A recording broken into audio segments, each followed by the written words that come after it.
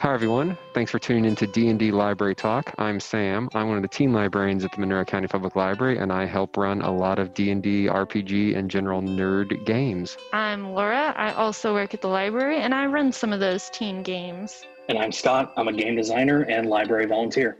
We're D&D players and GMs who have a lot of experience with a variety of game systems. We've all DM'd games at the library, and we're going to talk about how to make a game better. Everything from group dynamics to game design to world building. We'll talk about it.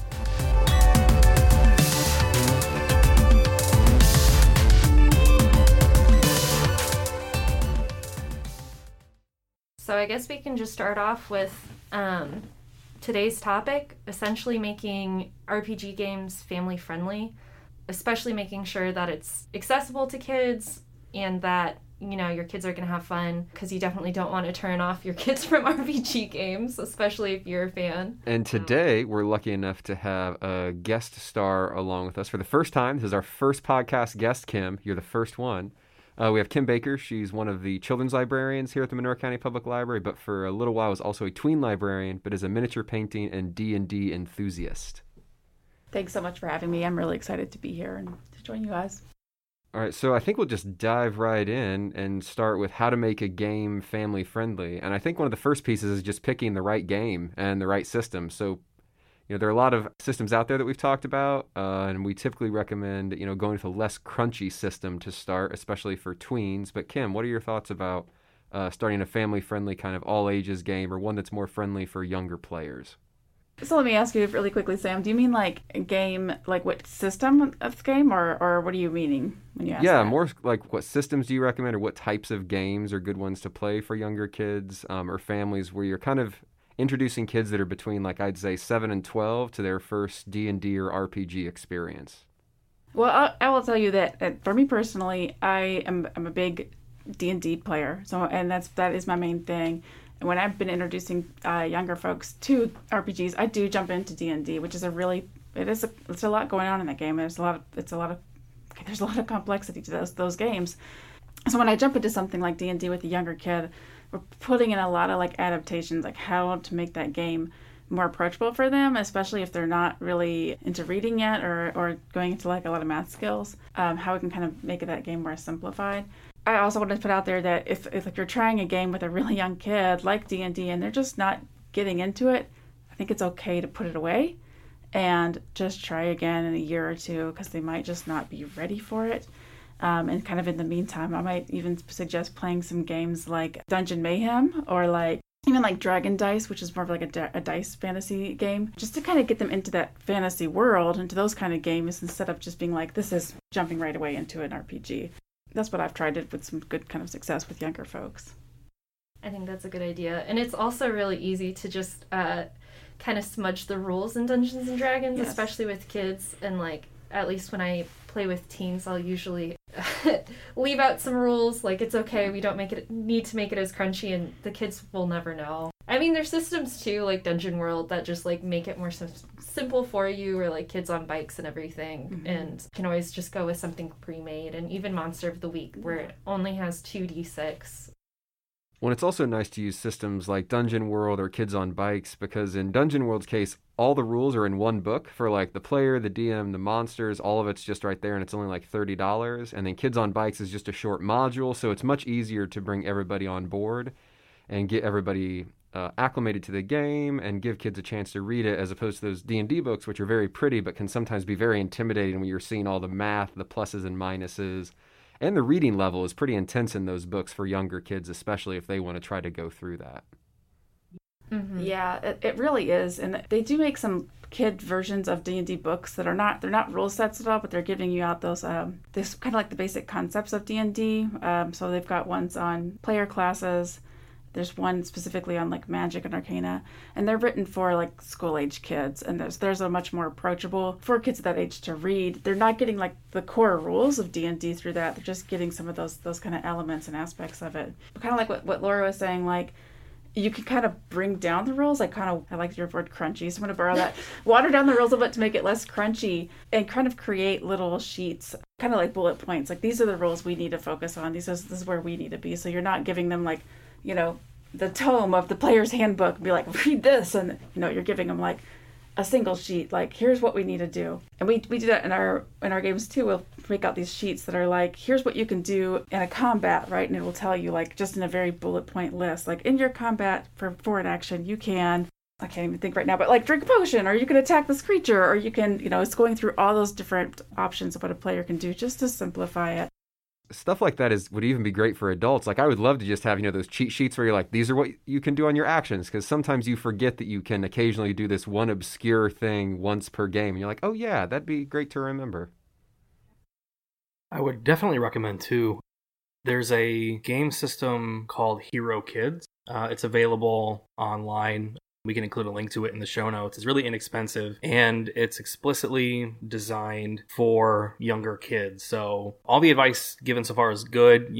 Look for simpler systems, look for systems that have more kid-centered themes, like Kids on Bikes, and Tales in the Loop is another one that I think would be exciting for kids. But those games can still be complicated enough where it can be challenging to run it for younger players. And Hero Kids is specifically like, we have designed this for parents to run it for their younger kids. The art is really kid-friendly. The rules are really kid-friendly. It's a bit more whimsical. So that could be a great on-ramp. And I also recommend Wizards of the Coast put out a series of choose an adventure type books a couple years ago called Endless Quest. It's actually a reboot of an older series from the 80s. And it's basically like you pick, like, you are the fighter, you are the wizard, and you go on these little D&D style quests. They're written for, I think, 7 to 11 or 8 to 12. And that could be another way where if they're not ready yet for the complexity of a game like D&D, they can get a taste of what the fantasy world is like and think about the kinds of choices they would make in a game. And the Endless Quest books are pretty readily available on like Barnes & Noble and Amazon and stuff like that. No, that's a really good point, too, to try to find those games that are specifically designed that aren't going to be necessarily in the mainstream. And you'd mentioned, the Hero Kids, and I think it'd be good to give a plug for the Drive-Thru RPG site just in general. Is a great place to explore and try to find one-off modules or campaigns that are written by more independent creators that you can kind of dive in and get a really unique flavor for your gameplay. Another really good one, just to mention, is Harper's Tale, which is a game specifically written for, like you're saying, like this is like, I think 10 to 12-year-olds, about in that range. Same thing, you're talking about like very whimsical kind of storylines. The art is all very kid-friendly. It is based in 5th edition D&D, so if that's something your family's into, that would be a really good one to pick up. And it is a whole campaign that you can get. I know it's available as an ebook, and also you could purchase it as a hard copy. Well, that's actually a really nice segue into like the next phase where you, like, let's say you've settled on your system, but you're still looking at it and you haven't quite figured out if it is going to fit your family or the kids' needs. And so one of the first things you kind of need to figure out is what the rating is for your game, because that's going to really vary from the player group you have, and it can really evolve as you play as well. But one of the main things that we used to try to think about things is like just like movie ratings or things like that. So G, PG, or PG-13 for younger kids. And that can really help guide some of the narrative choices that you make. And so, Laura, I know you've done games for some younger kids. How did you kind of adapt some of that as you led the kids through their D&D adventures?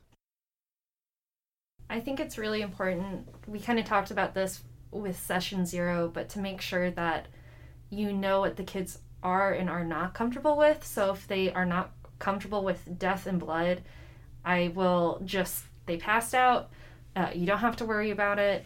And then that's for teens. If they're younger children, I would say probably 11 or younger, then you can just say that they passed out. You don't have to explain your sword slashed into them. You can just make it very ambiguous. But I think also as a family, you probably know what rating you're comfortable with, because at least family movie nights with my parents, I mean, we'd always have like a certain rating of movies too. So if you're only comfortable with your kids watching G movies or PG movies, then you can kind of use that as your bar. And of course, like when it's like little children, like 10 and below, then usually only whimsical, like that's at least what I found has worked the best. Like I never do serious quests or anything. Like it will just be wherever they are excited to go. If that's making a cake or a magical goblin friend, then heck yeah, we'll do that. One part of D&D that's really starting to evolve, and I'm hearing more and more about, is families that are looking for people to DM games for these younger kids, like 7 to 12, because they don't really know the rules, but their kids are really into it. Where can they go? And if you're someone who's like, hey, I'd like to try leading a game for that, make sure that you build in some time to talk to the families and caregivers about what different rules the families want to have for the games, what type of comfort level people want, and maybe even have a little form that everybody has to fill out and drop off about that, just so that way you, even if you're not familiar with these kids or these families, have a good sense of what everybody's comfort levels are. Which also, that can be an evolving thing. Sometimes you try something, you're like, oh, that was a whoops, I will pivot next time. Yeah, spiders are very uncomfy. Let's not do spiders again. Yeah.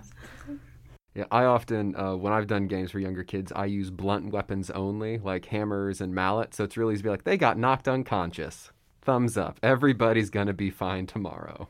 That's a good idea. Yeah.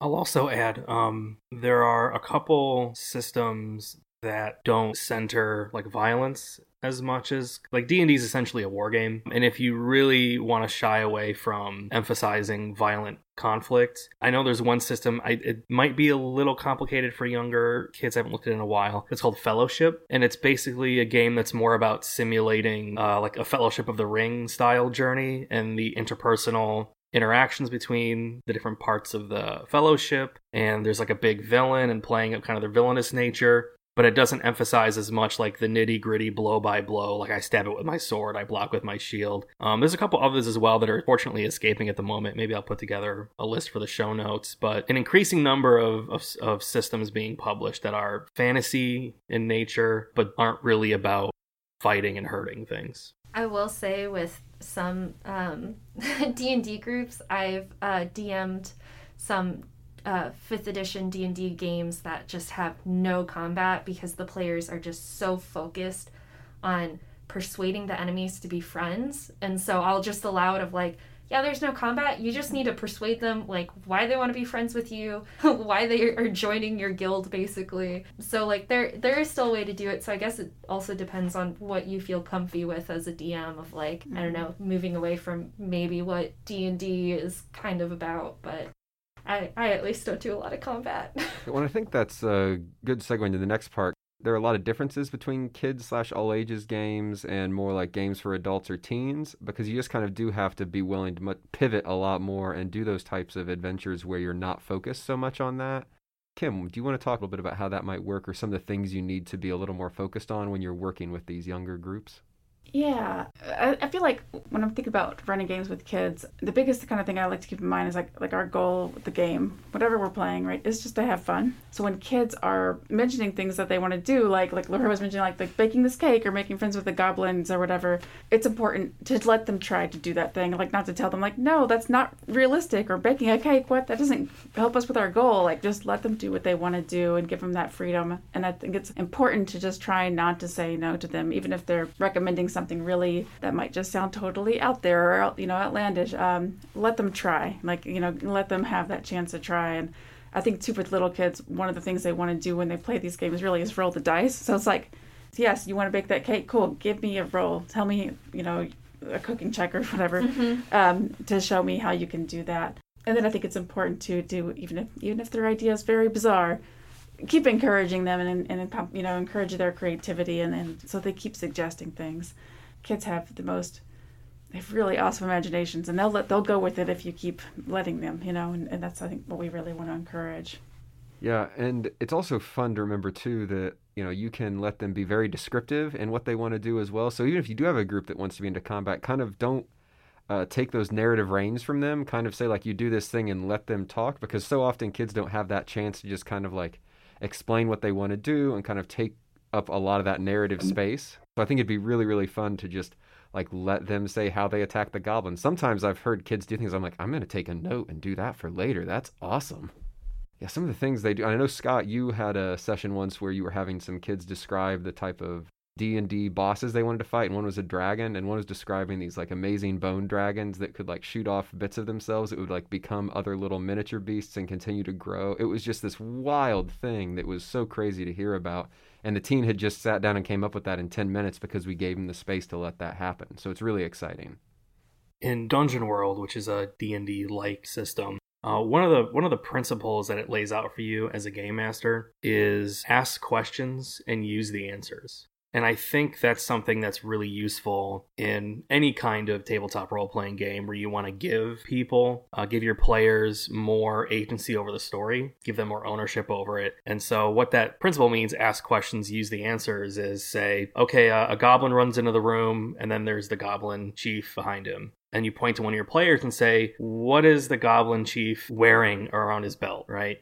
And then that gives the other person an opportunity to fill in the color and the contours of the world a little bit. But it also gives you as the GM something to riff off of. So they might describe a cool weapon, and if so, awesome. Now the goblin chief has this cool weapon it can use, and maybe the players can get it if they defeat the goblin chief or negotiate or trade for it. Maybe it has an interesting item or a pet. I mean, there's all kinds of opportunities for you to leave sort of blanks in your description and ask the players what they think is happening there, and that tends to make them more excited about engaging in the world because they feel like they've helped create it. And it also gives you as a GM, it's fun to not know everything up front, and when you let the player surprise you, that can lead to some really interesting riffs and some really cool scenarios that you didn't think would happen. Like, you didn't know that the player was going to say that the chief had a magic wand, and then you think to yourself, well, why does the chief have a magic wand? Goblins don't use magic, or do they? Do these goblins use magic? Ask somebody else, right? So you get a whole snowball going of a really fun conversation. It's like Kim mentioned too, those younger kids, they're such engines of creativity and have such wild, zany ideas. You might ask that and you'll be like, I'm going to have to take a second and let the players talk while I figure out how to adjust the game based on this information I've gotten. I was going to say, sometimes you can get a whole game just out of world building, letting the kids have free reign of like, okay, give me some characters, what are some buildings here? And it's just amazing, like the collaboration that they'll have with each other, and again, just the creativity, and it can be a whole game in itself, which is pretty fun. Well, it's also a fun way to make the kids just feel like they're empowered in the game as well, and so that they can have a lot more fun. Just again, because they then are, we've talked about how storytelling is such like a natural part of like human behavior, and so giving them that chance to be part of that like communal storytelling group really helps form those positive pro-social bonds and works through a lot of those social interactions as they have to like share ideas or learn to edit their ideas if someone else says like, well, hey, what if we twist it this way? So it really creates those positive interactions. But then the other piece that can happen though too, especially if you're working with younger kids, is you have to help them work through some of the reading or math challenges that can come along with playing these types of games. And that can be really fun, but it's also really good to get those rules and baselines established. And I wondered if anybody had any thoughts about how to help overcome maybe some of those reading or math barriers, especially if you're using dice and have to, do a bunch of those like additions based on skill checks and things like that. Yeah. Earlier we talked about the kind of cheat sheets where you can kind of boil down some rules and stuff. That's really what I've relied on for that, the reading element of this. I feel like the math element kind of bogged people down a little bit, and I hear a lot from parents who are like, yeah, we could do this game because it's going to help them practice their math, or it's going to help them practice that reading. And I always want to be really cautious about that, because there's a fine line between like, let's use this game to practice math skills, and this game has just become how we can do math, and that's not the focus of the game, right? The focus of the game is to have fun. When you're thinking about math specifically with this game, I always feel like it's good to kind of observe. And if the kid is, if you're watching a kid struggling with their, adding up their dice or whatever, I think it's okay to help them out, especially if you're starting to notice they're getting really frustrated with this and maybe they're adding them slower than their, peers or whatever. I think it's okay to help them out. I think it's also okay to give them, you can give them kind of cheat sheets on that same idea, the different configurations a six-sided dice could make if you put two of them together, right? What that total would come out to, if that makes sense, like a whole line of those. But yeah, my biggest kind of thing with that is just to kind of keep observing, help them out if they're getting too frustrated, and kind of pivot away. They don't have to do it all on their own. That doesn't, it shouldn't be the focus of the game. The other thing I wanted to talk about a little bit for this, I think, is the character sheets, which could be, they're really great because you have all the information there on the character sheet. But even for adults, right, it takes a while to figure out like exactly where everything is on that sheet and how to kind of find that information quickly. So anything you can do to kind of streamline those character sheets, I think it's really helpful. And I wanted to mention there are these really great character sheets you can get on Geek Native that they're dyslexia-friendly character sheet. And they're really great, I think, for all people, not just people with dyslexia. What's really great about them is that the information on the page is like spaced out in this really good way. So you have a lot more white space on the page. And also they're using a lot of pictographs, so you can like easily think like, okay, where's my AC? I'm looking for that shield. Or where's my health? I'm looking for that big heart or whatever. So yeah, those kind of different elements you can kind of bring in to help help support the reading and math pieces. Well, then how do you feel about pre-generated character sheets and like helping kids kind of navigate that process? Because, we've talked about this before, character creation can be one of the more like long, thrilling, but more frustrating processes, especially for younger kids that are trying to figure out all those rules. Yeah, I feel like, so I think it is important to some extent for a kid to be able to create their own character, but that doesn't mean they have to create the entire character, right? So I've had kids before who are like, I want to play a human who's a rogue, and they'll kind of describe that character, and I'll bring in a pre-made character sheet and be like, okay, here's a human rogue, and they're naming it and they're thinking of what that person looks like, but the other information's kind of already there for them. I've done that same kind of thing, but also made them roll for their score, their stats, because that's a really fun part of character creation is rolling for your stats.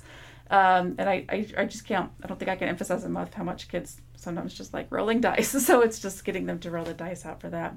So I've done it before where it's been like, here's your character, and giving them that pre-made character piece. And I've done it before where I'm kind of mashing those two pieces together, like kind of what they bring plus the pre-made character sheet, which has worked out pretty well. Mm-hmm. I was going to say I do the same thing of just having the basic of the pre-gen, and then they create the name, the whole look, and the whole backstory. And usually, at least with the groups that I've played, they really just want to create the idea of the character. Like one kid made a rogue a pie man who has to eat other food and becomes that food, and I would never have expected it, but he did it with his rogue pre-gen, and I was like, great, we're gonna add that in, we're gonna have some food mechanics now. And yeah, they can go with a lot with the pre-gen, and it takes away some of the, I don't know, the fear of like all of those numbers and everything. But if you have a kid who's really interested in like, I want to learn everything about this game and the rules and everything, then it is definitely okay to like sit with them and then help them make out their sheet. It's just probably more time consuming. Yeah, well, and I mean, I think that goes back to the fundamental premise that we talked about for a lot of this, of just making sure that the kids are having fun and engaging in the story. And remember, it is a game, so like they need to feel like they're playing that game, and also make them feel powerful, like they're having a good time, because they're embodying these really cool avatars that have these awesome skills.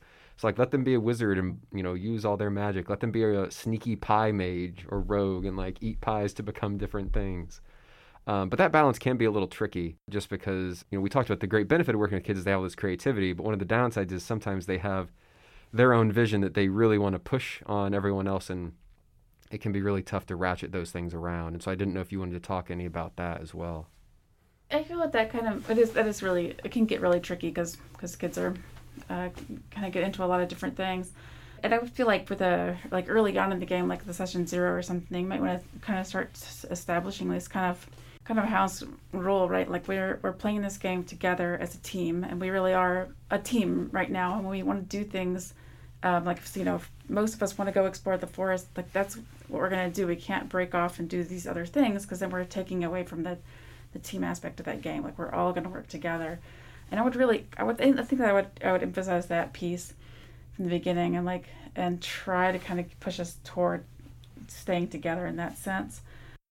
It is sometimes nice to just have like that railroad for kids, but sometimes just like if they are just splitting up into two groups, I'll like go back and forth and make sure they have the same amount of time, and so they both feel happy.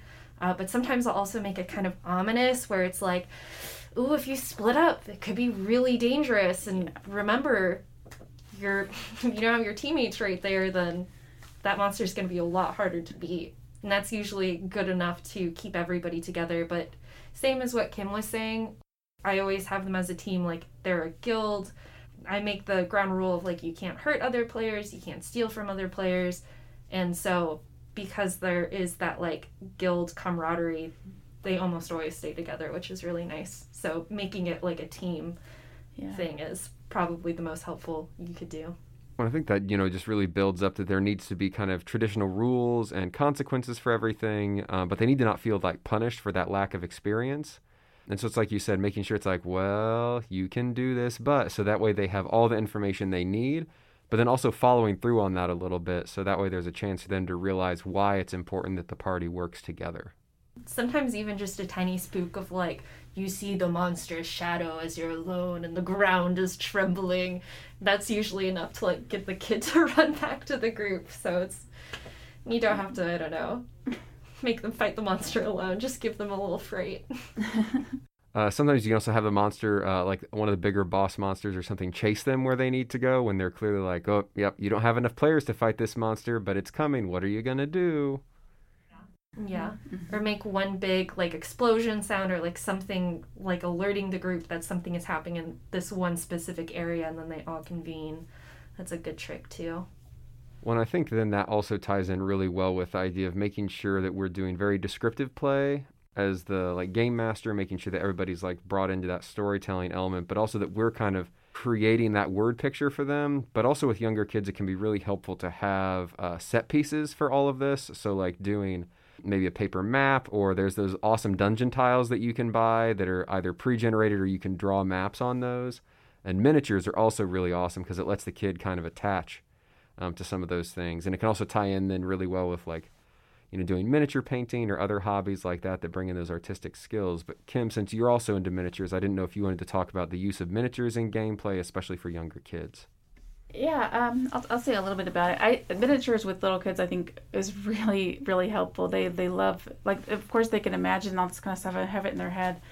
But miniatures are essentially like, right, they're just little toys and they want to see those things. Really great, especially if you're painting everything.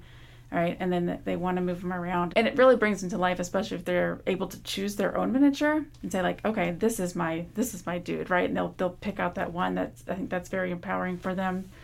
I've played with this one young person who didn't want to use a traditional miniature. They wanted to use their Lego minifig that they were like really connecting with it, and we let that go. I mean, like if you're playing with a kid who has a strong attachment to something like that, you know, why not let them use that piece in their game? So yeah, just kind of being supportive of that. But I know that they love it, and then being open to other ideas like bringing in the Lego minifigs or something else that they need to use as their piece. Well, and then I think kind of the last piece we haven't touched on yet is like the length of the campaign you want to go for an all ages thing or younger kids. I know that when Laura and I have done this type of work, they're typically like 3 or 4 sessions just to give everybody a chance to dive in and play and then move out.